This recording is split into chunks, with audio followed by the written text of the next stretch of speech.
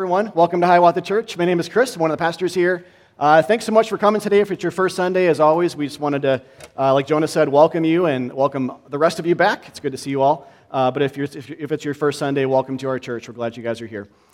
We are in a series right now in the Gospel of John, sort of getting to the end at this point. We're in the crucifixion narrative, or as we sometimes call it, the passion narrative of Christ, or the Christ event. This is the climax of the book and really the whole Bible. Everything in the Bible up to this point leads up to the top of the pyramid here. Everything else serves a supportive role. If the biblical theology was the Oscars, or if the Bible was like the Oscars, this moment would win Best Actor. Everything else gets at best supporting actor recognition. This is it. And so we have been now for 4 weeks, I think, or 3 weeks. This is week 4 of 6, kind of taking a deep dive into the cross. We'll come to the resurrection after that and spend several weeks there before finishing the book. But last week we talked about the question of where did Jesus die? And if you're here, we talked about how theology and location in the Bible are connected. So location matters theologically. Where things happen and where things don't happen tell us something about the character of God or about ourselves sometimes, or really about the nature of the gospel. And so the fact that Jesus died outside the city, between people, underneath a multilingual sign at a place called Golgotha, all of that means something symbolically or theologically as it draws from other places in the Bible. And so remember, the Bible's one story of many parts that all hang together. And so when we come to one part and seek to interpret it, one of the questions we must ask is, what does the Bible say elsewhere about these same things? And how do those supporting actor parts sort of support and tell the story of this main kind of part here, climax of the story? Or just any part that we're in. How do the parts kind of interpret the whole? So last week was that question of location. So where did Jesus die? And we drew theology from that, if you're here for that. This week is another question. The question is really, what is Jesus wearing? So we're going to talk about Jesus' clothing today from John 19, 23 to 27, and the same sort of rules apply. Jesus' clothing means something to us theologically. It didn't just happen that he was wearing something. It didn't just happen that his clothes were stripped off him and ripped into pieces and clamored for by the soldiers. We'll read about that in a second if you don't know about that. But it's not just that it happened, but why it happened, and in what manner, and what does that tell us theologically about what's happening on the cross, and how do we get good news, basically, from these things. So that's the plan today. I'm going to take this in 2 sections today. Let me read from the first 2 verses of this verse, John 19, 23 to 24, and we'll spend some time there first. So it says, when the soldiers crucified Jesus, they took his clothes, dividing them into 4 shares, one for each of them, with the undergarment remaining. This garment was seamless, woven in one piece from top to bottom. Let's not tear it, they said to one another. Let's decide by lot who will get it. This happened that the scripture might be fulfilled that said, they divided my clothes among them and cast lots for my garment. So this is what the soldiers did. Okay, so kind of diving then headlong into this idea of Jesus' clothing thematically, I want to start big picture, and then we'll hone in on a couple of details later. So we'll kind of, I know this image a lot, but twist the diamond in the light. Look at these, the same thing, but from different facets. But we'll kind of start with, in some sense, the most obvious. I think this is like simultaneously something here that is the most obvious and also kind of least obvious, if that's possible, at the same time. But the first thing to understand is implied in the message. It's not stated, and that's why it's easy to read over. So it's easy to miss. But Jesus is being crucified naked. Jesus is being crucified naked. We don't always see it portrayed this way in art or in movies, but Jesus at this juncture is completely stripped down, no clothing, and he's pinned to a tree naked for a number of reasons, for the torturous kind of reason as well, and there's some things I actually won't go into today, mostly because it's graphicness, but also because of the shame that came with this. And so he's on the cross, but his clothes are on the ground. And so it's implied here, but we see that Jesus is hanging, but his clothes are not where he is. The soldiers are scrounging for it, and casting lots is basically kind of like rolling dice. With the one garment anyway, they're kind of casting lots for who would get that one piece, with the idea of selling it probably. So it's a horror fest, really, and this we've been trying to show this from a number of angles these past few weeks, but it's not just a horror fest; it's a shame-filled one. Jesus, the Son of God, is naked, and he's being pinned to a tree among criminals, dying for our sins. But as usual, therein lies the gospel. The gospel here is Jesus is naked, and we get his clothes. Jesus is naked, and we get his clothing, like the soldiers. Jesus is stripped, and we get covered. Jesus takes our shame, and we get peace. And shame has a lot to do with exposure in life. And so with Jesus, then, the image here is that instead of coming to uncover us and to expose us, he comes to be uncovered for us. So he doesn't come to uncover us. He came to, in our place, be uncovered and exposed, and to divert our shame onto himself.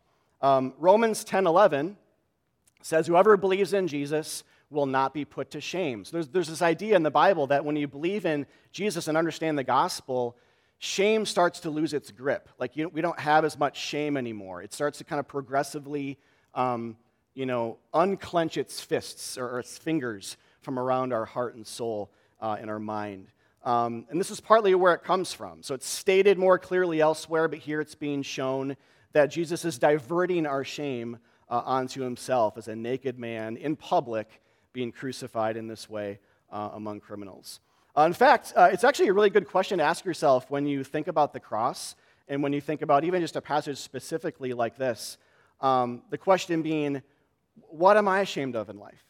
Like, what do I have shame over? What do you have shame over right now in your life? And then to look at Jesus as the one who shared in your shame, not as one who exposed it or even talked about it, but one who actually shared in it, who took on shame himself. Not just shame, but your shame and my shame, because on that cross he took on our sins, which is partly what makes us shame-filled people. Shame can come from what's done to us as well, but a lot of it's from what we do or haven't done. A lot of it is sin-related. And so, like on an interpersonal level, I don't know if this has happened to you guys with other people before. I'm guessing it has for a lot of you. But I found like an experience that shame is lifted when you confess your shameful sin to someone else and they say something like, yeah, I've done that too. Or I've done way worse than that. And then they accept you and they don't dwell on it and your relationship isn't affected at all. Or maybe you've been on the other end of that where someone has brought something to you and you said, yeah, I've done that as well. I've done that 1,000 times. I know.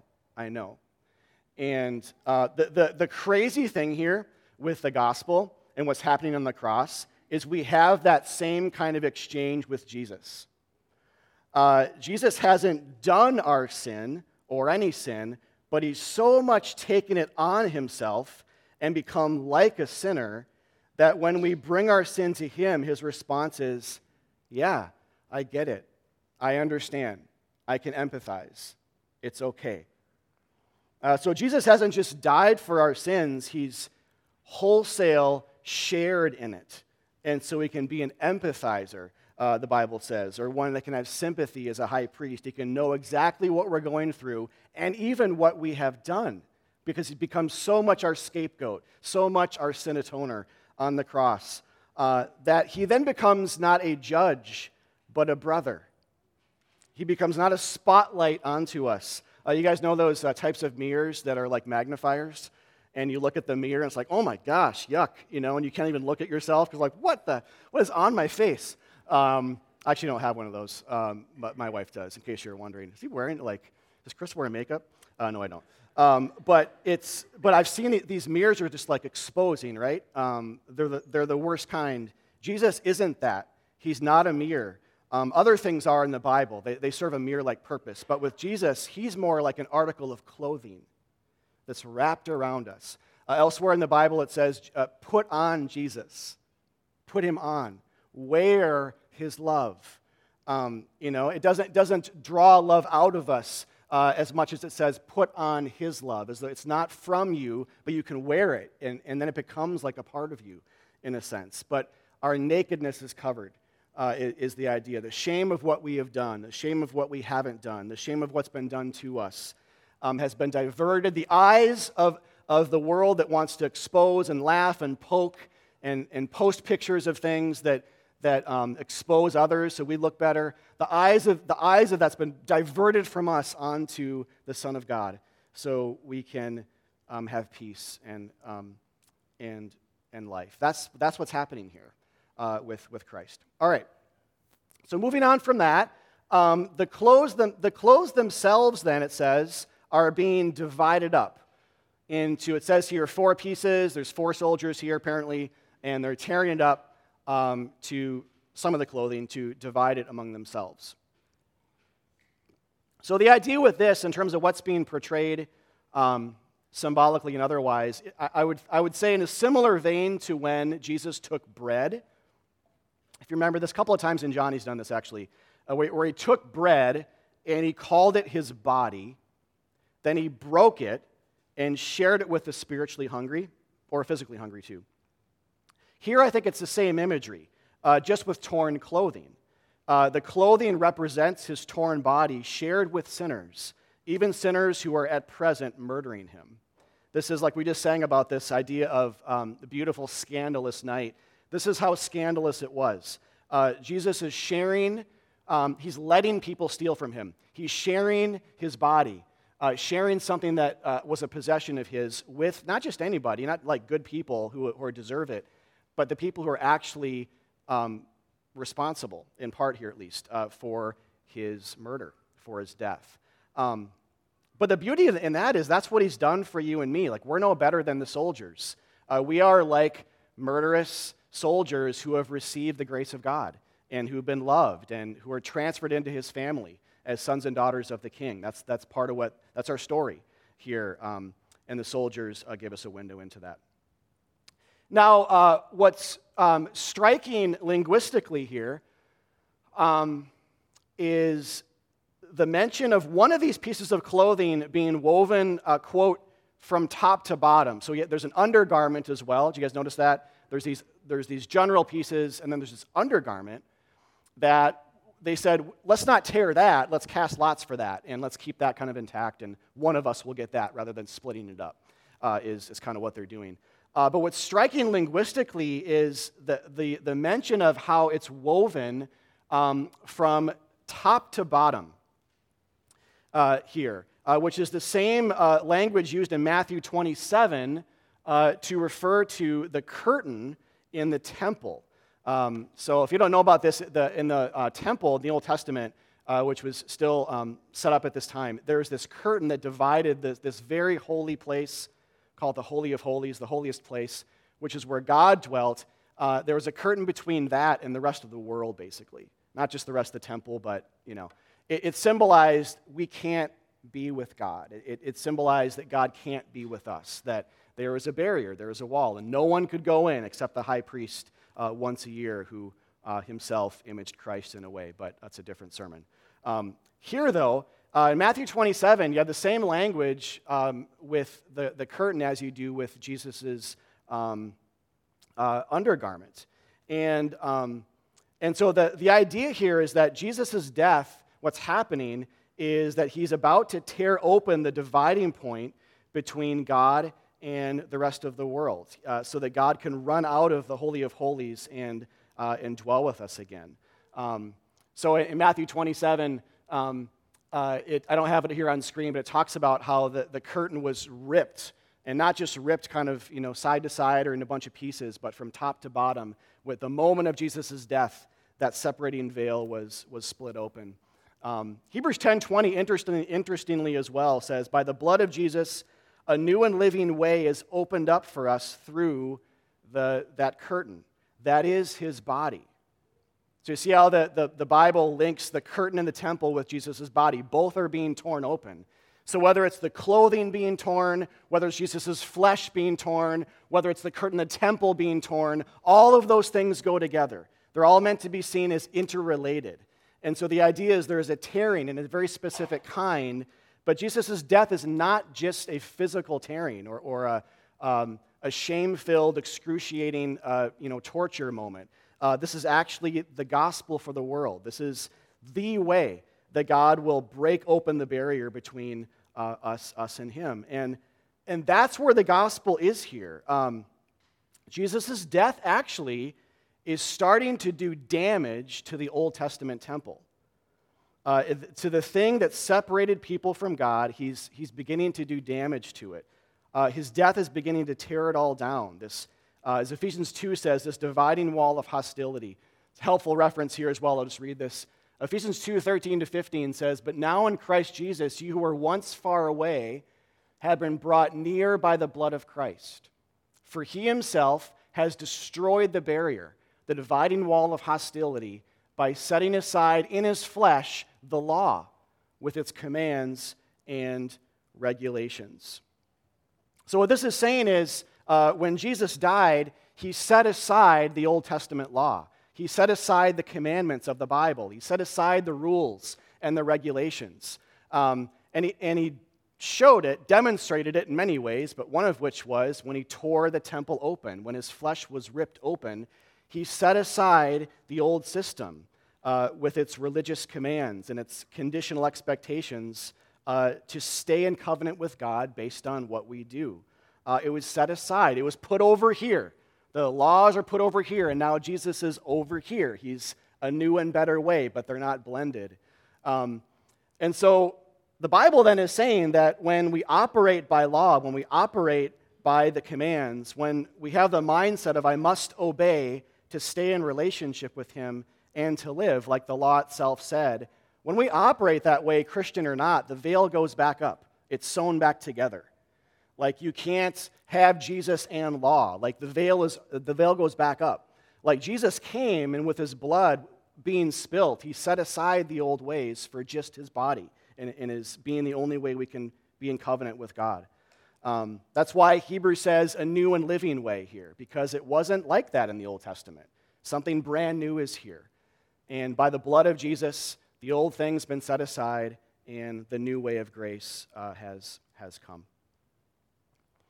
All right, now on the flip side then of this, there was the one garment that was not torn, but was seamless.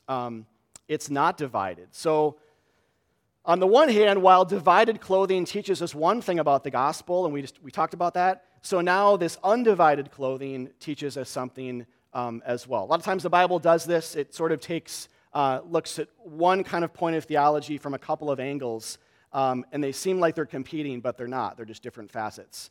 But the idea is that through Jesus, the seamless clothing conveys that there are no seams anymore between us and God. There's not like any point of weakness or possibility of tearing.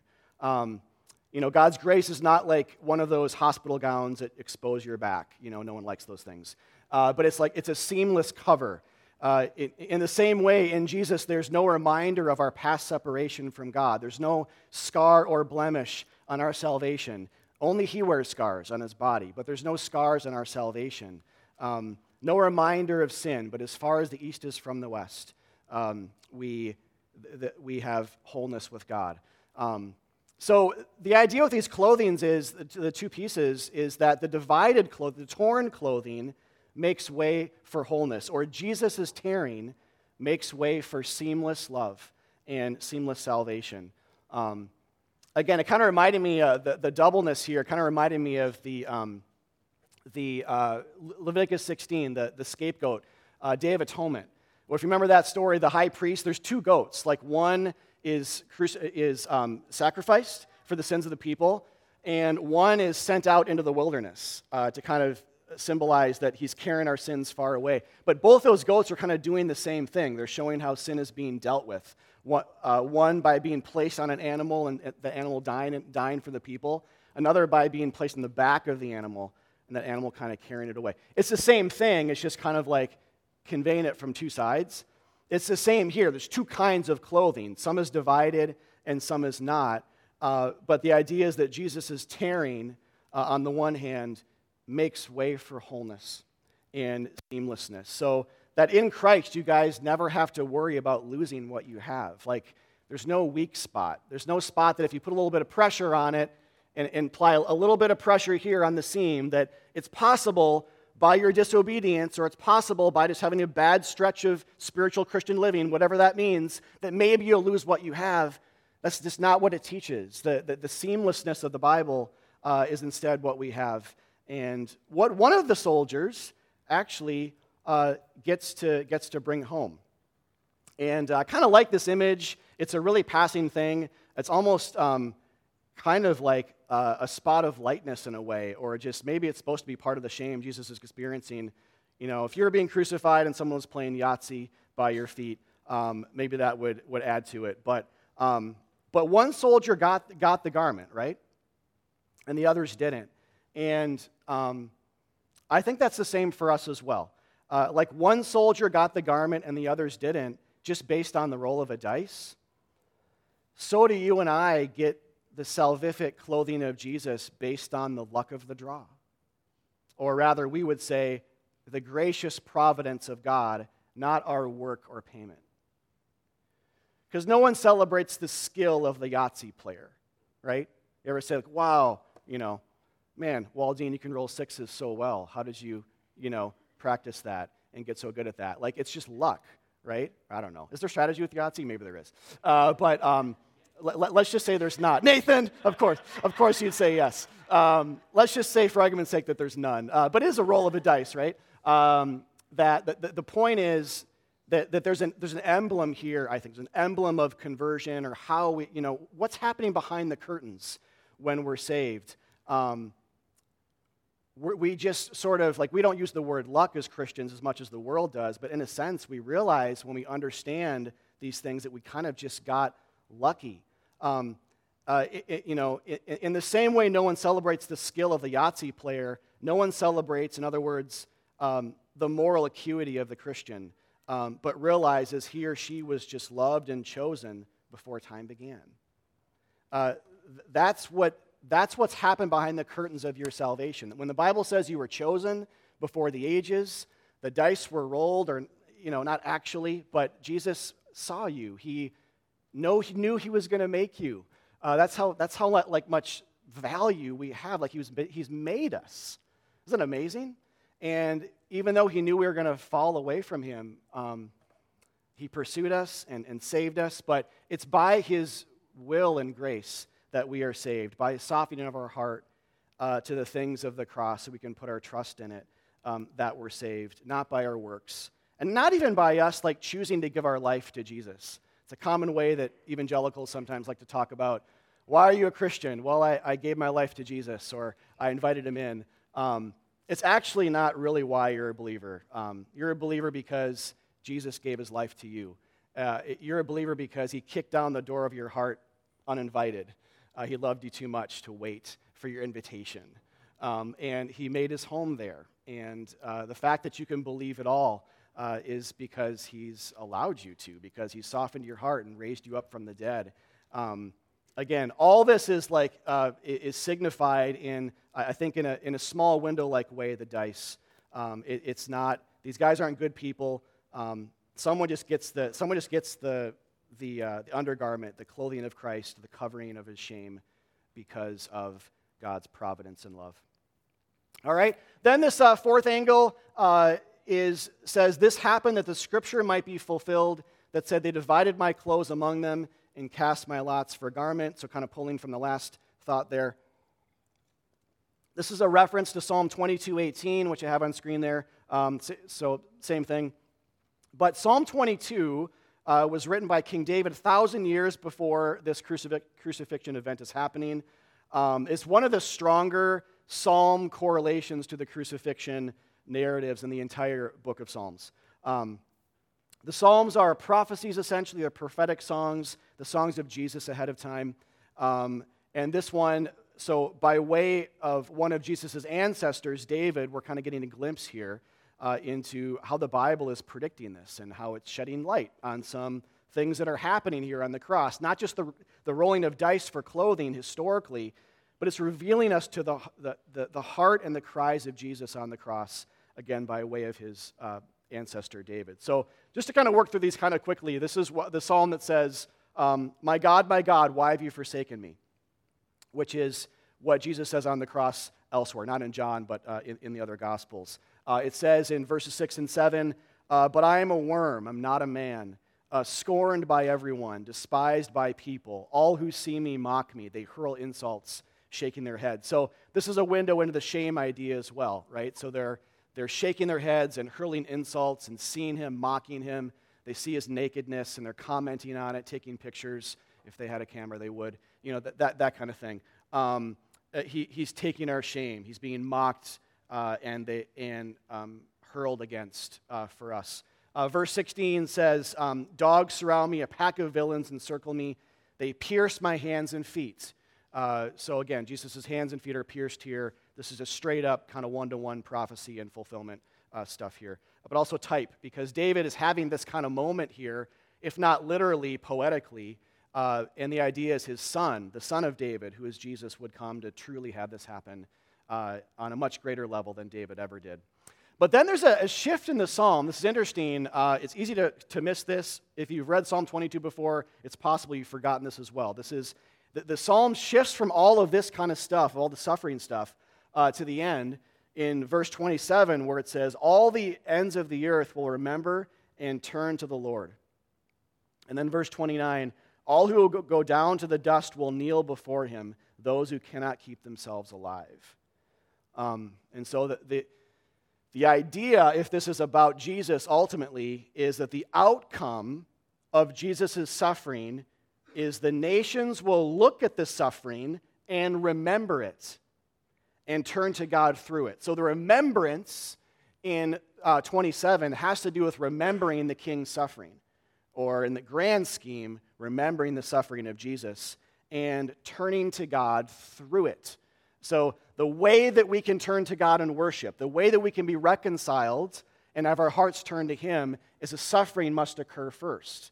This very specific kind of suffering that Jesus fulfills in a very one-to-one kind of way. And then verse 29, those who are destined to die, those who, it's interesting, it says, those who can't keep themselves alive. Is that interesting? It's like, no amount of Botox or anti-aging, whatever, can keep anybody alive. Everyone's going to die. And people are trying so hard to stay alive. It's the same thing as saying you can't save yourself. You can't keep yourself in covenant with God. You can't please him by your works. You are the best of people and the worst of people, Ecclesiastes says, both get plots in the graveyard right next to each other. Well, why is the good person dying just like the bad one?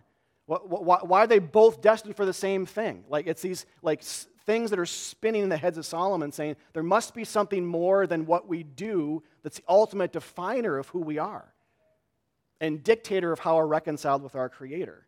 He doesn't have all the answers yet at that point in the Old Testament, but Jesus is the answer. We know this. Grace is the answer. It's actually an image of grace to see gravestones right next to each other, one of a mass murderer and one of a humanitarian, and see they both died equally. In fact, the humanitarian died earlier, had a worse life than the mass murderer. That doesn't make any sense if you think it's by your works that you dictate your life, if you have a karmic view of reality, or if it's by law or your obedience. It doesn't make any sense. But if it's by grace that we live and die and have salvation, it makes perfect sense. This is what I think you see in the psalm. People can't keep themselves alive, no matter how good they are. The answer is the sufferings of Psalm 22. The answer to your and my problems in the world, all of our sin, all of our shame and guilt, all of our failed attempts at jumping over the bar that we set for ourselves and others. We're never able to do it enough. The answer isn't us. The answer is a suffering king who would come to wail and to become scorned, to become separated even from his Father, if that were even possible. It kind of is on the cross, to be run through with nails in his hands and feet. The outcome of all of that is salvation, because God became a human being to become a sinner somehow, even though he never sinned, to become sin on that cross for you and me to die in our place. And when he does that as our representative, everything changes. When we see God through that lens, when God's like, this is how much I love you, this is what I'm willing to spend, everything changes. When he sets aside the law for the sake of himself because we can't keep it, and he says, I set aside the thing that divided you from God. I set aside the thing that kept the veil up. I set aside the thing that wouldn't let you see him, but now you can see me if you just believe in me alone. We start to understand that movement in the Bible. Everything changes. We get over ourselves. We start to be changed by love from the inside out. We become new creations when we realize it's by grace that we're loved and saved and chosen, not by our works. All right, John 19, let's finish up the passage. It says, near the cross, the cross of Jesus stood his mother's sister, Mary, the wife of Clopas, and Mary Magdalene. When Jesus saw his mother there and the disciple whom he loved, that's John, standing nearby, he said to her, Woman, here is your son, and to the disciple, here is your mother. From that time on, the disciple took her into his home. All right, so a few things stick out here, I think, in this part, but I think it's important with this section just to start by not burying the lead. This is an incredibly moving moment, full of pure, unadulterated selflessness. The Son of God hangs on a cross. He's in excruciating pain. The soldiers are there kind of like scrounging for his clothing like dogs. Yet he looks out for others and ensuring before he takes his last breath that his mother would be cared for after his death. So again, this is like gives you a glimpse, a little bit of a window into the heart of God. If you're here asking questions about what God is like, this is what he's like. This is him. And this is what he thinks of you as well. This is how much he wants to care for you. So this is why this is not simply a pragmatic thing, it's theological. This is not simply Jesus getting his affairs in order. It's a spiritual symbol. It's a picture of something much bigger. And that is Jesus saying, this is what my death will accomplish for the world. Care, protection, and provision, and shelter. All of those things on the highest of levels, between us and God, for us as gifts, from our sins and shame. He will care for us, protect us, and provide forever. Some commentators see here in Jesus' words about John a picture of himself, meaning when he says, behold your son to Mary, he's in a way saying, behold me, the true son. Or behold in John, Mary, a picture of me, the Son of God, when he cares for you. It's a glimpse of the even better care that I have given you from your sins. And that shouldn't be a shocking interpretation for us when we remember that the Bible calls the church the body of Christ. And so there are implications here, I think, for our view of church, our view of relationships and friendships in the church, how important it is to put other people before ourselves and consider them more important than us, Philippians 2, that kind of stuff. But how loving each other in the church is, it's a light. It's a glimpse of his greater love for us. And so I think what you see in a lot of ways is Jesus redefining family here. He's kind of saying that church is family. There's brothers and sisters, there's fathers and mothers in spiritual senses, and God is Father overall. And Jesus is like a brother to us. And so that's really one of the big metaphors you get for church is that in the Bible. And I think Jesus here is starting to kind of really create this or speak this into existence. So that's important to say as well. But again, coming back from that, John is not just bringing Mary into his home. Jesus is bringing us into his. I think that's the reason why John is called the Son here. There's a reason why the Son is bringing Mary into his house, because Jesus brings us into his when he saves us. John 14:2, if you remember this, says, my Father's house has many rooms. If that were not so, would I have told you that I'm going there to prepare a place for you? So it's a different kind of covering here. We had clothing before, and now we have shelter. But it's the same thing. Jesus is trying to cover us and cover our shame and give us shelter from the fiery darts of the enemy and from future impending judgment. So in the end, there's a lot of images we get in this section of the crucifixion narrative. If you were to summarize it, you could say Jesus prepares things for us. He invites us to himself. He cares for us. He looks out for our well-being. He clothes us, covers our shame. He warms us. He protects us. He sets aside religious regulation. Jesus is not saying, do, as much as believe in me. He fulfills Scripture, everything that came before, especially these writings in the Psalms, like Psalm 22, he fulfills them. And he diverts our shame and guilt onto himself. Because in the gospel, you're actually saved and reconciled with God, not based on what you've done, but just based on what he has done for you. That's how shame starts to go away. That's how guilt starts to be alleviated, is when we actually live and breathe and have our being in that great and glorious truth. So in this, I'll close just by saying, in this Lenten season, I think most of you know we don't really do Lent here. We're kind of a free church Baptistic tradition, so we don't really do church calendar stuff that much. But whether that's something you observe or not, I think that it's helpful to remember that Jesus is the one who gave something up for you, who never asked you to give up anything for him as if his love is some kind of contract. The gospel, John 19 says, is not unclothe yourself in some way to show your true devotion. It is instead, be clothed by the naked one. Be clothed by the shame taker and the substitute, your King, your God, and your Savior, Jesus Christ. Let me pray.